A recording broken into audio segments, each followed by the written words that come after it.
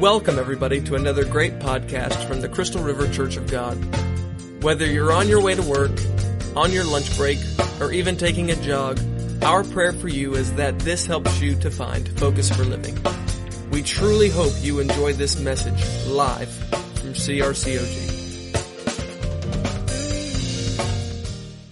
Tonight I want to continue on in that vein of Friend of God Part 2. Thank you. Friend of God Part 2. I got real creative after last week's message and came up with Friend of God 2. Yeah, some of y'all get that about the time y'all go to bed. Amen. In the book of John, we're going to go back to our same scripture I used last week. We'll bring a few more into this. I was trying to get somebody's attention so I knew what channel Althea was on. Did you mention the babies we dedicating Sunday? Well, I know, but I just still want to tell them. We're dedicating 14 babies Sunday. Somebody been busy during COVID. I don't know, all of them's not baby, but, anyway, I think that's kind of cool. Thank you, musicians. God bless you. In the book of John, chapter 15, if you're there, say amen. If you don't plan on finding it, say go ahead. I'm going to wait on the ones that are going to find it, so there. That's right. For those of you who don't know, that's in the New Testament. Pastor, why? Because some people don't know. Why are you finding that? I used to, and I would say, the rest of the story, and finally somebody come and go, Pastor, I'm new to this, and I don't know no story. So I try not to do that anymore. I'm always glad that you have young Christians and baby Christians in the house. Because how many understand when you got babies in the house, they upset everything. Babies, they don't sleep when they're supposed to sleep. They don't eat when they're supposed to eat. They don't hush when they're supposed to hush. And so I love young babies, Christians, because they worship when they don't know they're not supposed to be worshiping. Amen. They just love Jesus. The Bible says this, I'm reading from the New American Standard Version. This is my commandment, that you love one another, just as I've loved you. Greater love has no man than this, that one lay down his life for his friends. You are my friends. I want look at somebody and say, I'm his friend. You are my friends if you do what I command you. No longer do I call you slaves, for the slave does not know what his master is doing. But I have called you friends. For all things that I have heard from my Father, I have made known to you. Verse 16 says, you did not choose me, but I chose you and appointed you, that you would go and bear fruit, and that your fruit would remain, so that whatever you ask of the Father in my name, he may give it to you. Verse 17 says, this I command you, that you love one another. That doesn't mean you got to like everybody. I know you can't believe I'm telling you that. I don't like everybody, but I love everybody.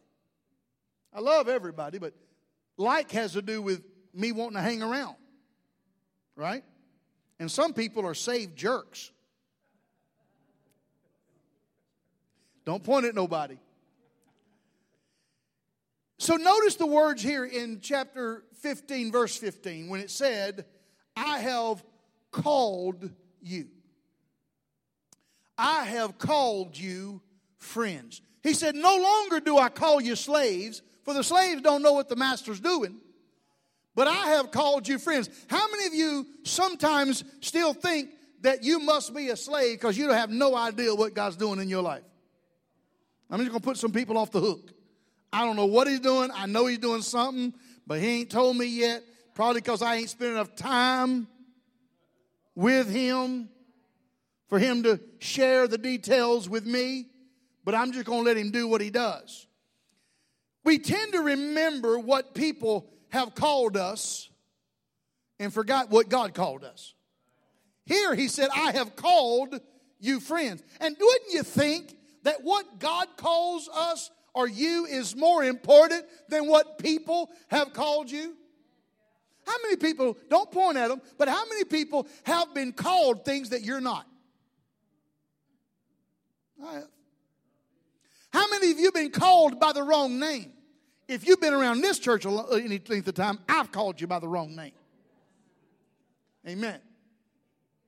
I did Alan's wedding and had known his name as good as my own and called him Adam in his wedding. Adam, do you take? He goes, I don't know about Adam, but Alan does. I was just checking to see if you was listening. But we've all been called things that we are not. And when Jesus spoke to this group of Christ followers and said, now I want you to hear this. I used to call you slaves. I used to call you servants, but now I'm calling you friends. That was a defining moment, or maybe a redefining moment in their lives. There's a state overseer, one of the first state overseers, Jimmy D. Smith of the state of Florida. I remember the first time he was ever in my house. He came to my house, and we didn't want anything. He didn't come in to do a vote, or we had trouble. It was a Thursday night, and my wife's a great country cook, and we invited him up to eat. And so he came, and I knew we were going to be friends. He's about 6'2", 6'3", and I'm in my recliner, because every man knows that the recliner goes to the man of the house, unless your wife tells you to get out. But anyway, I was in the recliner, and he was talking to me, and he was on the love seat, and he kind of slid down a little bit. The next thing I know, he's laying all the way down, and he drooped that big old leg over the edge of my couch. I was like, we just crossed the line. We just crossed the line. Now we're becoming friends. We love to sing about taking the limits off of God. Enlarge our territory, stretching out. But you can't become more until you're more. Lord, take the limits. Some of us can't handle if God took the limits off, because you have not developed to a place that you can handle what God wants to give you. Now, define means to set limits, to bound, to mark out the boundaries. And so when I say that this is a defining moment for the for the disciples, it was really a redefining moment. So it was a time when Jesus was setting the limits, was marking out the boundaries for his friends. He said, you used to be servants, and when you're a servant, you come so far. But when you're a friend, you come into the inner court, right? You come a little closer. There are many of us who work with, maybe your boss is not your friend. They're your boss. But it's great when you become friends with the boss, and you can be friends, but they also are your boss. So, point number one, if you're taking notes, and these are on YouVersion, because last week I forgot. What you define, now hear me closely. What you define becomes confined by the definition you give it. Now, I want that to sink in. I don't want you to pass by that. Whatever you define, that person, that thing, becomes confined by the definition you give it. Oh, this is my work truck. And then it becomes the work truck. And when it's defined as the work truck, you don't really take that good care of it, because it's the work truck, right? So how I define someone or something determines how I relate to it or them. Well, I'm preaching some great truth here, and y'all like, what? Wait, hold up. All right, good. Let it sink in. How I define someone or something determines how I relate to it or them. You see, this little woman back here, no, not you, the other one, my wife. I'm just kidding. I did that one time at a revival. I said, I want my wife to stand up. Total stranger stood up and started testifying.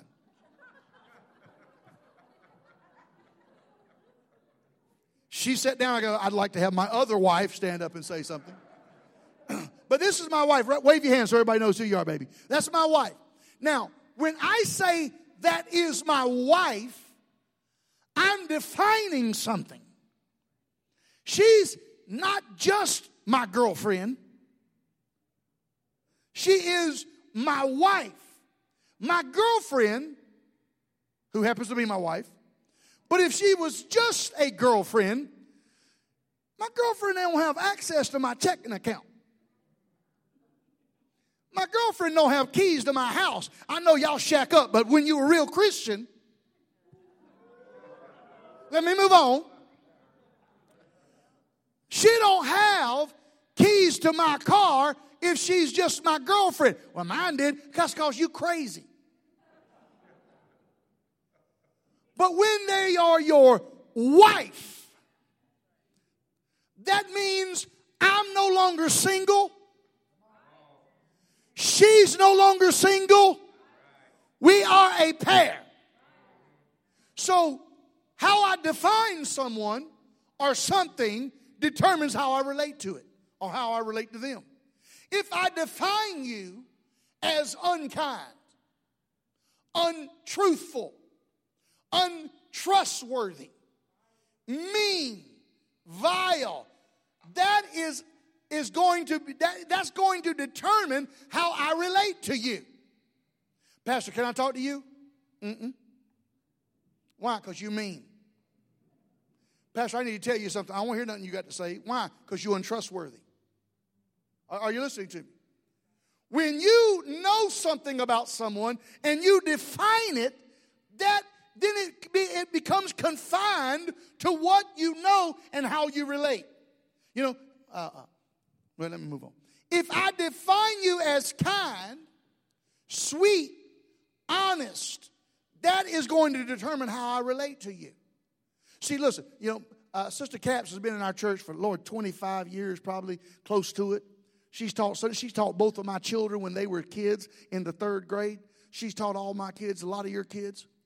She is a sweet woman. I don't know the woman that her children talk about that used to beat the fire out of them.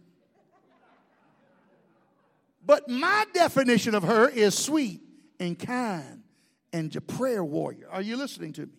And that's the only way I know how to relate to her. One of the paramount operations of God in our lives is the redefining of our persons. That you don't have to be who you used to be. Matter of fact, it is a quality and a character of what God has and is doing in your life. If you don't know that there's been a change, then there probably hadn't been a change. But when other people are going, man, I can't believe what a change God is doing in your life. We've had some people come to church because God was doing a work in their family. And they go, in their children, they would bring their children and drop them off. And then they said, we got to come see what's going on in this church because our children are changing. I know some of y'all thinking, I dropped my kids off and they got worse. That's because they were playing with the other kids. Anyway. Boundaries are either restrictive or enlarged by this definition. And since experience and people tend to define us as less than what God has called us, God must redefine us. Because if you talk to people, you ain't ever going to amount to anything. All you ever going to be is a drunk. All you ever going to be is this or that. All you ever going to be is no good. All you ever going to be is no account. So if you hear this all the time, it takes God to redefine that in us. But we've got to cooperate with God. Wait a minute, Pastor, God's God. No. We've got to cooperate with God. That, God's not looking for perfection. He's looking for progression. Are you better today than you were last year? Are you better today than you were last week? And I'll be the first to tell you, some weeks I am, some weeks I'm not. Some weeks I regress, some weeks I progress. But how do we accomplish this? We see it over and over in Scripture. Over and over in Scripture. Genesis 32, 27 and 28 says this. So he said to them, and we're talking about we're talking about Jacob. And so when he wrestled with the angel of the Lord, and he said, "What is your name?" And he said, "Jacob." Now Jacob means supplanter, liar. Can you imagine if everybody called, "What's your name?" Drunk. What's your name? Adulterer. What's your name? Lustful. What's your name? Liar.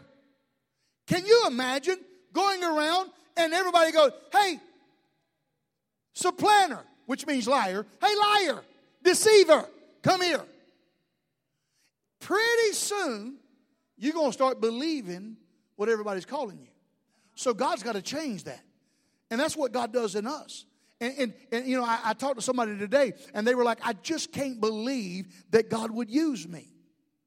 I said, that's the kind of people God loves to use, because you will give God all the credit because you know you don't deserve to be used.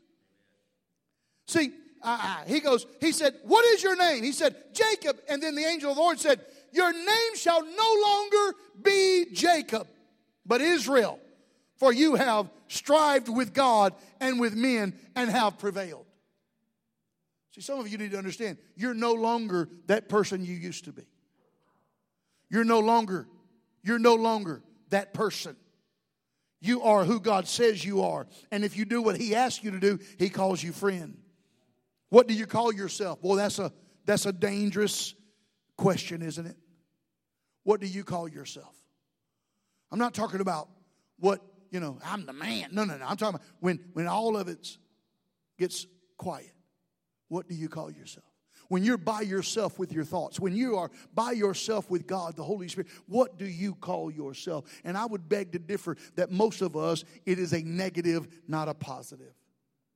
Because we're basing who we are on what we've done in the past, but God is basing who you are on what He did in the past and what He's going to do in your future. So who do you say you are? What do you call yourself? Your designation shall no longer, here's what God was saying, your designation shall no longer be heel catcher. Your designation is now he who rules as God, or with power, influence with God, authority with men. How about Gideon? I can take you through it. I'm just going to hit a couple of them. How about Gideon, who the Bible said he was hiding behind the winepress, threshing his wheat. He was hiding, but God says, "Mighty man of valor." What? God, and he's like, "Who, me?" No. See, God always speaks to your potential, not where you are. God always speaks to what He put in you, what He deposited in you, even before the doctor ever spanked your behind. God knows what He deposited in you, and the Holy Spirit will use the rest of your life trying to get out what God put in. So Gideon, mighty man of valor. How about Abram?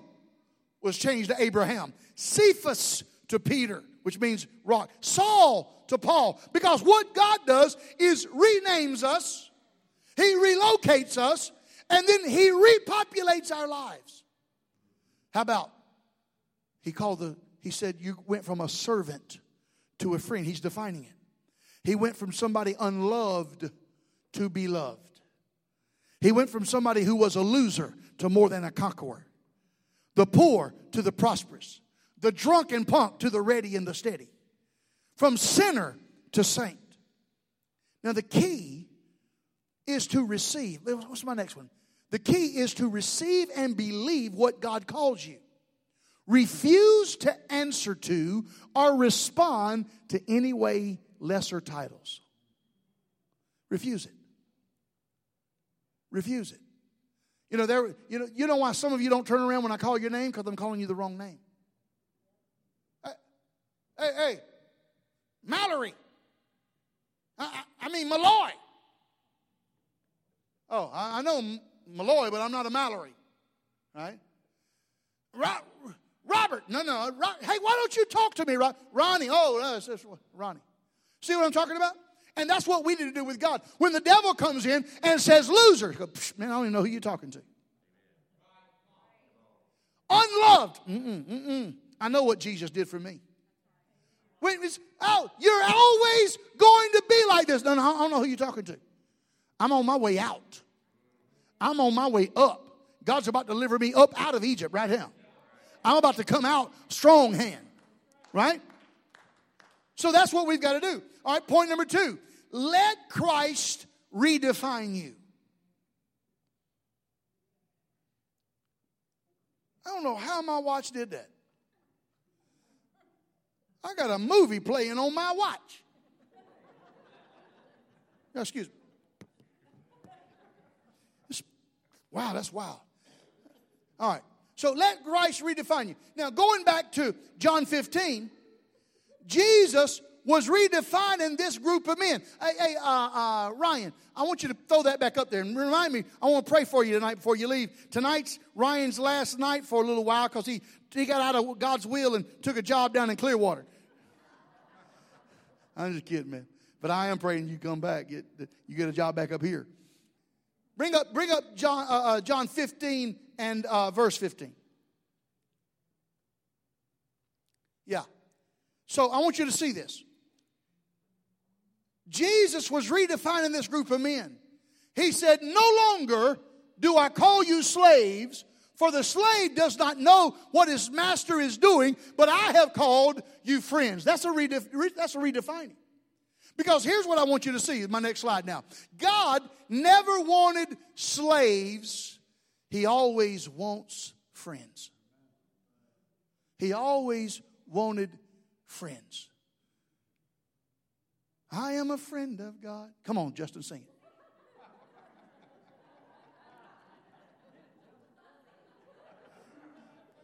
I just want y'all to know he told me that many of you started sending him texts the next morning. Come on, wake up. I'm a friend of God. He hates that song because he don't want to be God's friend.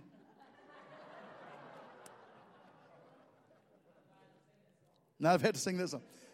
So the latest great Gordon Lindsay, in his book, The Life and Teachings of Christ, here's what he wrote. That God created man to be his companion, his friend of God. Listen, God really doesn't need your praise. He said, I inhabit it, but I don't have to have it. Because if you didn't do it, the rocks would cry out to me. If you didn't do it, the trees are still going to worship me and the sparrow is still going to worship me if you don't do it. Praise, what we just did, what we praise God is more for you, not God. God doesn't get built up. Go, woo, yeah, come on, bring it up. I'm feeling a little bit powerful. Now I can do something. No, God is God. That's for us. That's for us bringing us out of the pit, trading in our garment of praise for the spirit, or the spirit of heaviness for the, what is it? Garment of heaviness for the spirit of praise. Something like that. Put on the garment of praise for the spirit of heaviness. Lift up your hand to God. What in the spirit? What the understanding? Anyway, you get what I mean. To move up into that category as a friend of God takes faith. Now think about that. The invitation is there, but will you accept it is the question. It must have blown their collective minds to hear the Messiah say, I call you friends. Now, we talked a little bit last week about the two titans that God called friends. It's the only two that he called friends in the Bible, which is Moses and Abraham. But how could they occupy that space as friend of God? Moses and Abraham moved beyond the confines of servant and interacted with God as friends. Man, that, I don't know about you, but that's pretty cool.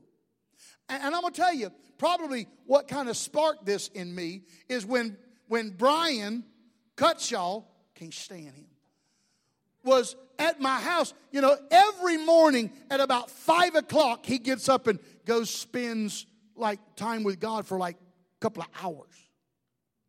And he told me this. He goes, Ronnie, it's just such a way now that I just feel like that he's a good friend waiting on me to join him in the morning. I'm like, I'm not even saved. I get up and spend time with God in the morning, but it's like, I'm coming, Jesus. Come on, you want to be real, right? I don't get up speaking in tongues and, oh, God, I just can't wait to get there. No, sometimes I read the Bible and I go, I have no idea what I just read. Right? It's a good habit to have, but I just, but no, not Brian and God. They're friends. God's sharing things with him. He didn't share it with me. But I really got convicted over that. Then I'm like, well, I want to be God's friend. And then I begin to realize it's for everybody.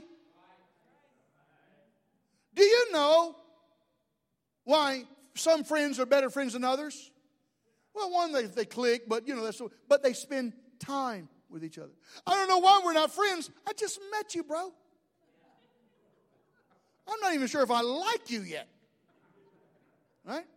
I started thinking about one of my best friends, Chris Chrysopoulos. We met at youth camp when I needed and I was trying to figure out how we became friends because I was the camp supervisor type of thing, and I went into I needed somebody to watch this cabin because boys, if you've ever been to youth camp, 15 teenage boys, the counselor got sick and had to go home. So I needed somebody. So I knew that he was on the rec staff. So I went in and woke him up.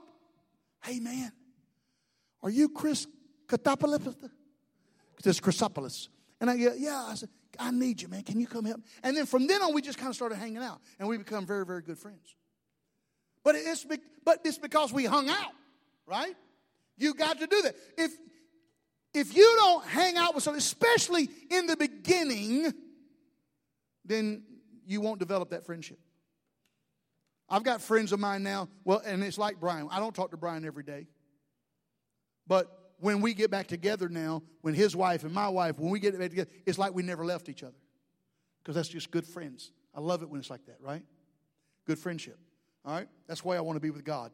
So, Brian, move over, bro. I'm finna take your best friend. Now, I know me. All right, now when you begin to talk about being God's friends, people get a little nervous. Well, how arrogant. I can't believe that you would say that you are God's friend. Well, we can be. We can be. We can strive to be. And it may sound arrogant, it may sound audacious, but I believe that's where we ought to strive to be. Getting closer to God. But if we can change our mindset from just master to friend. Now here's I'm about to get ahead of myself. Let me move on. I'll come back to that.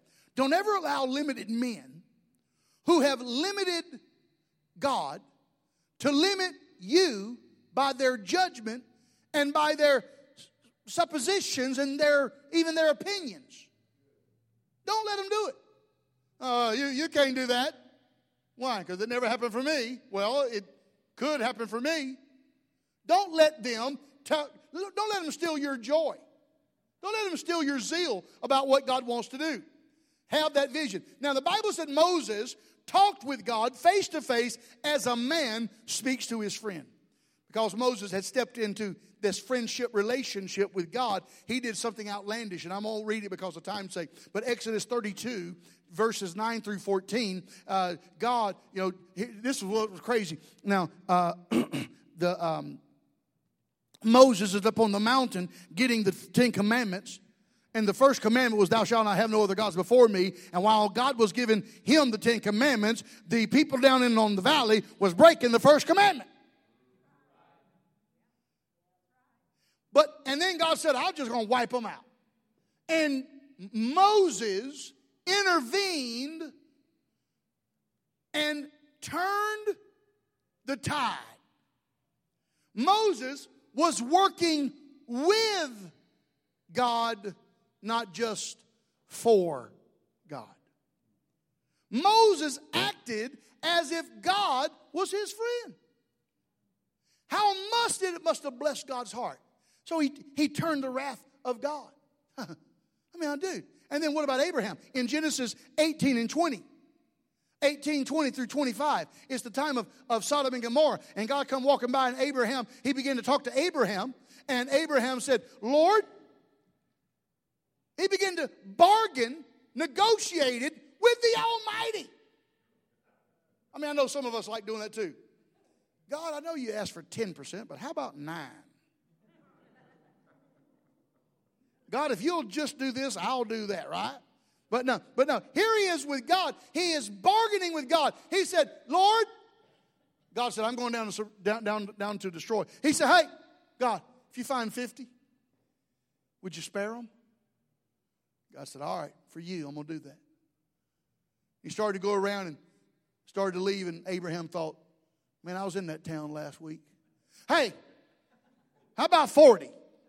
If you find 40, all right. I know the government officials there. Hey. How about 30? And he went all the way down. If you find 10, would you spare Sodom and Gomorrah? He goes, okay. So think about that, man. When you're such a friend that you can talk and negotiate and try to get them to see another way. Number 3 is this. Point number 3, God yearns for friends. For those he will share his heart, his passions, and his goals. Isn't it sad that we've come to a place in our life that we can't even share the goodness of the Lord because of the judgment of people? Woo, God gave me a raise. Well, I ain't ever got a raise. I don't know why God give you a raise and not me a raise. I've been serving him 20 years. I ain't got no raise. I'm a tither. I'm a giver. I don't know why.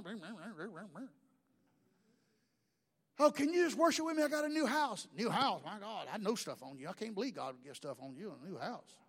You don't serve him like I serve him. I'm a good Christian. You're just like one of them minimal Christians. Right? Oh, I caught a cobia. Oh, I don't know why God would give you a cobia, not me a cobia. Probably because I didn't go fishing. But anyway, I don't know why God do that.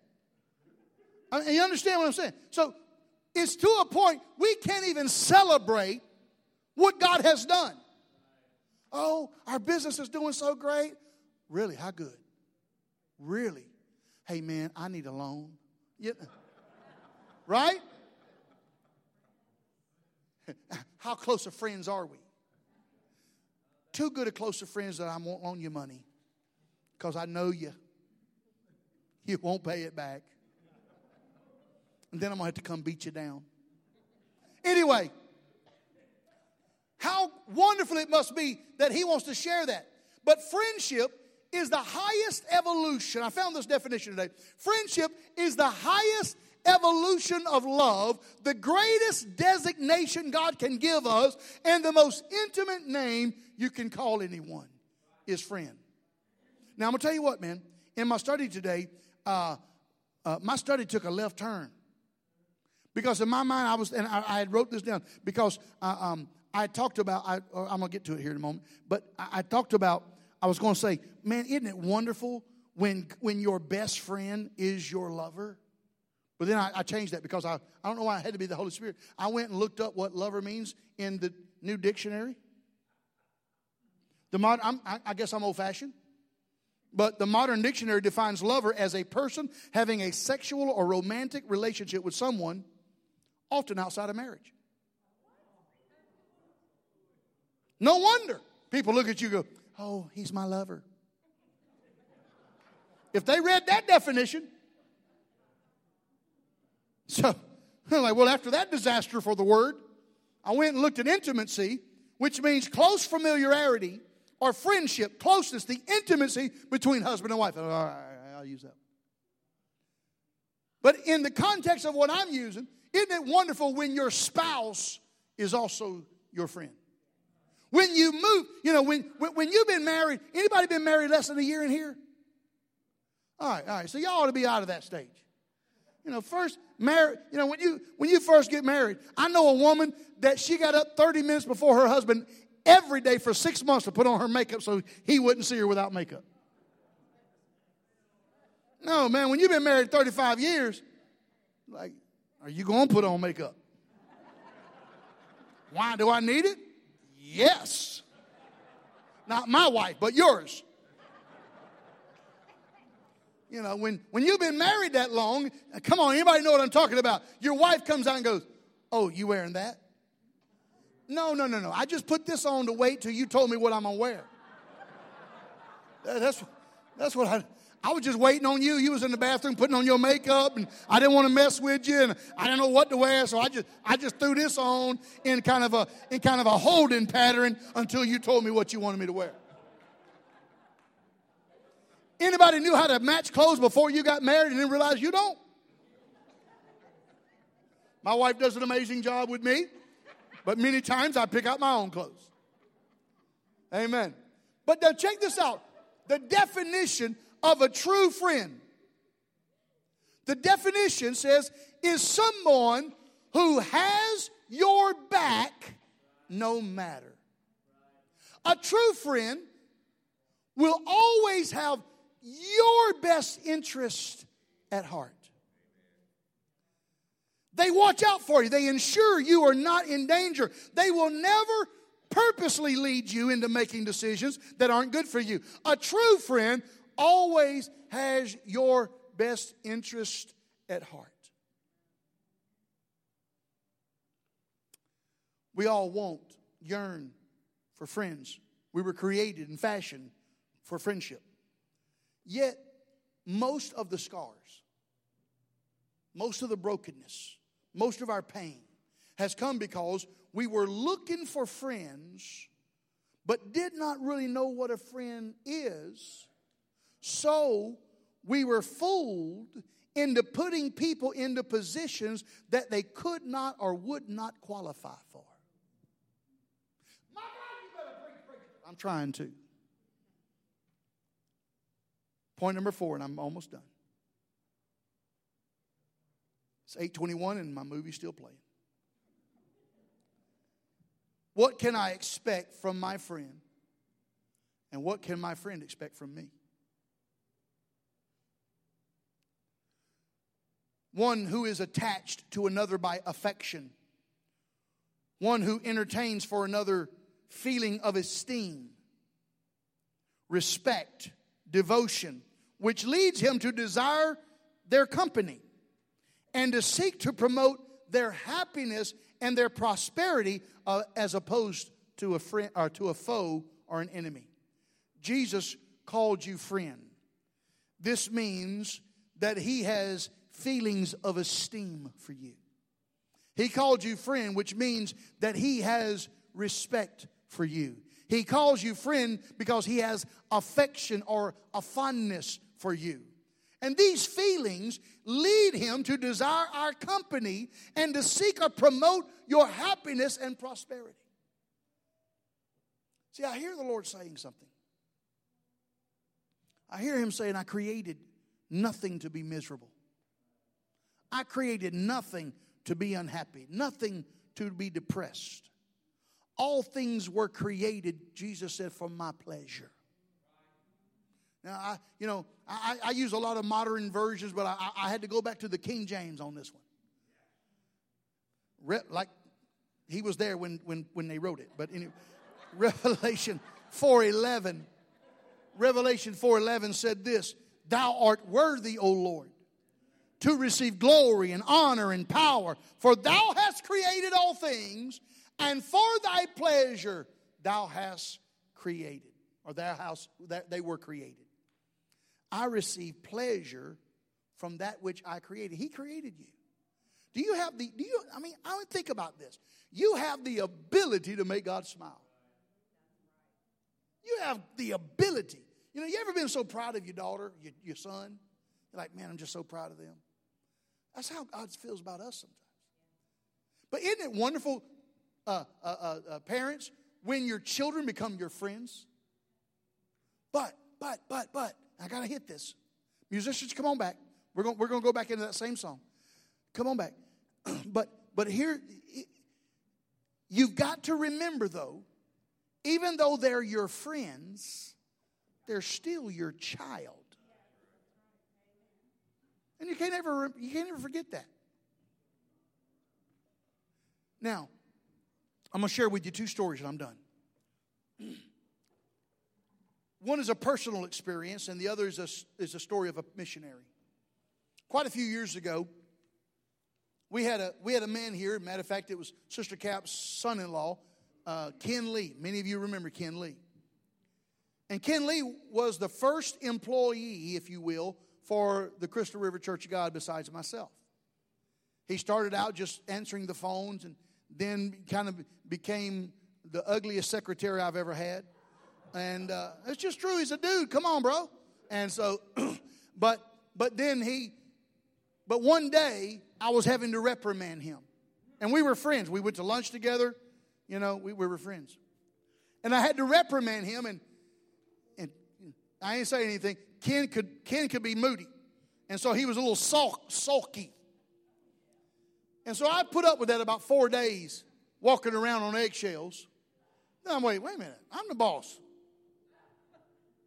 Why am I walking on eggshells? So I went to his office. I said, hey, bro, what's your problem? Well, I'm just trying to process some things. I go, all right, let's process. He goes, well, I don't know if you're my friend or my boss. I go, that's easy. I am both. But if you can't handle me being both, I would rather be your friend, so look for a new job. Now, some people can't handle that. Some people can't handle that.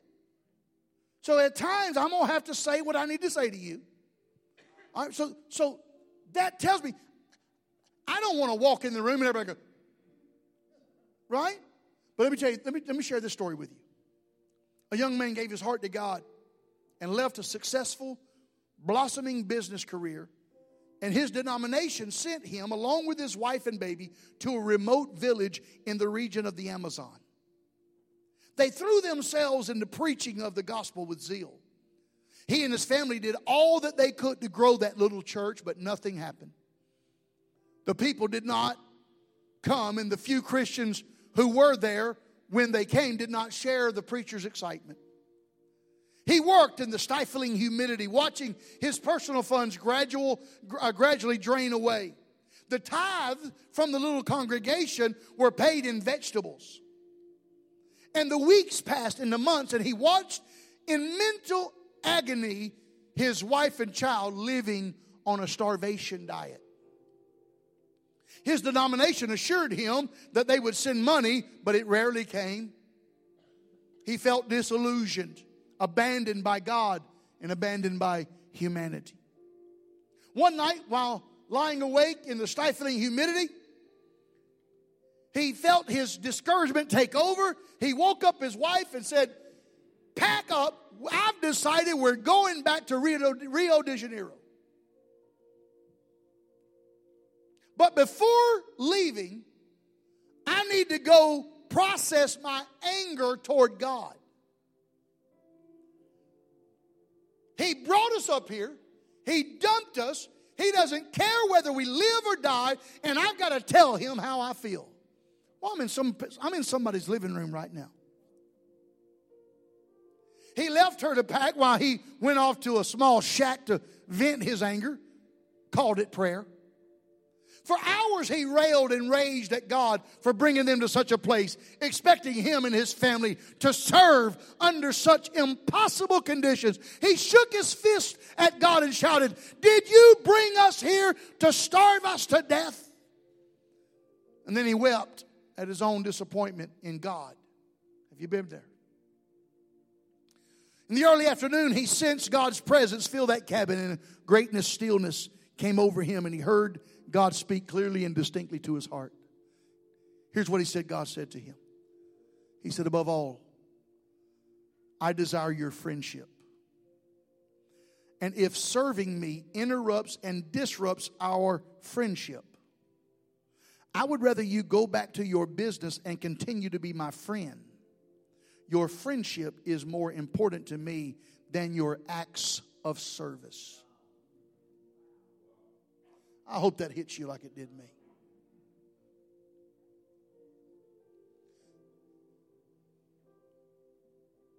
He dissolved into tears of wonder and joy, and his whole concept of Christianity was radically altered that day with those words. He now realized that he had been trained to see God as a master whom he served. He now realizes that his whole life had been an attempt to work for God rather than live out a relationship of love and friendship with God. He remembered that his denominational leaders had sent him out with the words, "Go and do a work for God." He understood what it meant to be a servant of God, but he did not understand what it meant to be a friend of God. He now saw that his primary calling was not to serve God, but to pursue God and develop a relationship. Anybody who's ever served, anybody who's ever ministered, that ought to change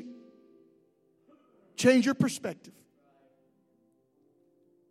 You're not working for God.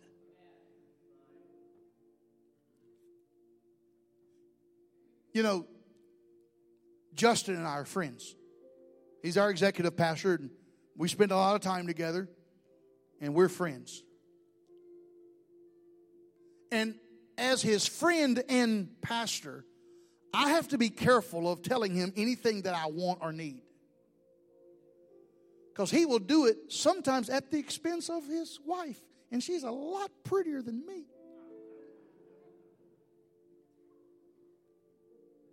And she's going to kiss him. I'm not. But that's because of friendship. And when you're that close of friends, if you see your friend with a need, and you have the ability to fill it, you just want to fill it. And when we worship God and pursue God, not as just master, I'm your servant, but no, you are God. And you want to be my friend. It changes how you work, how you serve. Because now you want to please your friend. You want to help your friend. Am I making sense to anybody? Romans 5:11. The Bible says, and not this only, or not only this, but we also exalting God through our Lord Jesus Christ, through whom we have now received the reconciliation. Now that reconciliation is a Greek word that I cannot pronounce, but it means to change a state of relationship from enemy to friend. How many do you remember when you were an enemy of God? No, you didn't call yourself an enemy of God, but you were. But I love what the New Living Translation, he breaks it down. So now we rejoice in our wonderful new relationship with God because our Lord Jesus Christ has made us friends of God. Friends of God. One writer declared a friend is one soul in two bodies. And I'm going to close with this. God, what's my last one?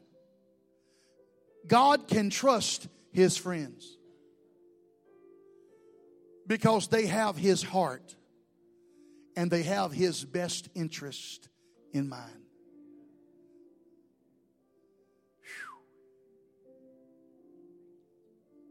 When was the last time that you said, God, what do you want to do?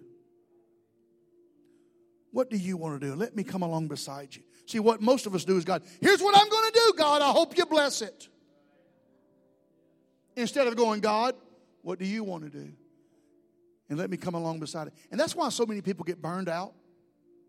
Because they're working for God instead of working with God. They're working for the master instead of working with their friend. But again, please understand, I don't want you to get so casual with God that you forget he's God.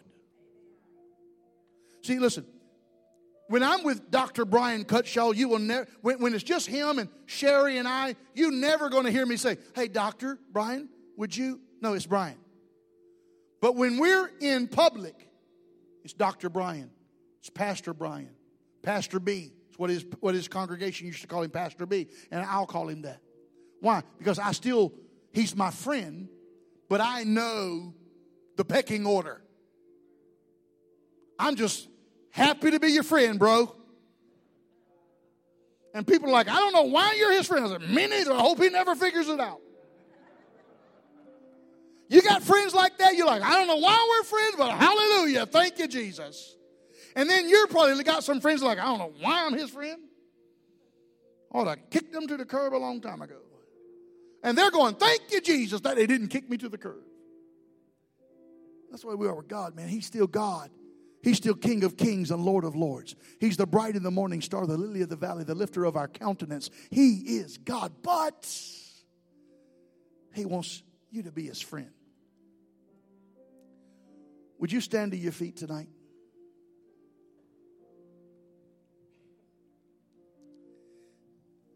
Every head bowed and every eye closed. I want to ask you this question, and I'm not going to count you on my report as getting saved again. But how many of you here have been serving God as master, and you need a redefining moment to serve him as friend? If that's you, come on, just lift up your hand. Hands all over this building. Hey, I got my hand up.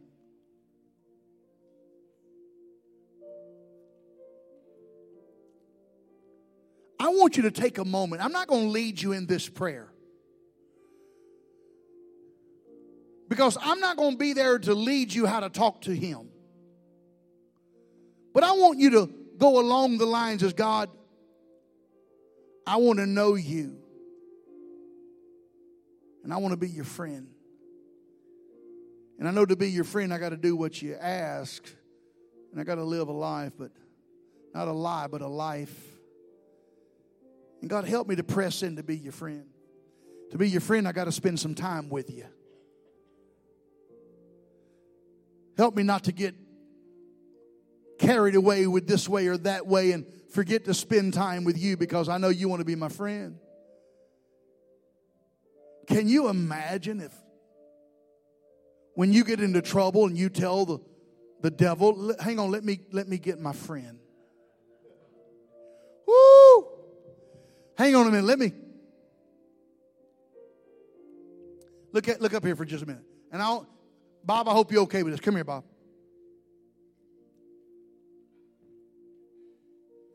Jeff, I want you to come here. Now, if I'm going to get in a fight, I know he's fit and he's wiry and all that stuff. But if I'm going to get in a fight, sorry, man. I'm going to have to go with Big Jeff. Because just the sheer of his presence. Come on. Listen to me. Now, I know Bob's he's a big man on the inside. I know that. But just the sheer presence of Jeff would make somebody who's going to attack me go, woo. Going to have to size him up. When God is your friend and the devil comes in like a flood, God said, I'll be there. And he steps up and the devil goes, wait a minute, that's your friend? Oh, yeah. I mean, it's better than having Chuck Norris, man. It's better than having Chuck Norris. Thank you, guys. That's what we want, God to be our friend. Let's just take a moment. My watch is almost dead from playing that movie all service. It's all the pictures that are on my phone. It's 8:38. I got to quit. Can we just lift our hands for give me 2 minutes, 8:40, and we'll dismiss.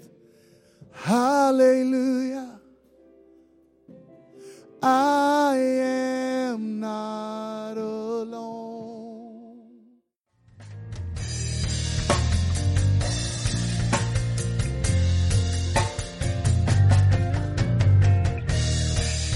thank you again for listening to this message.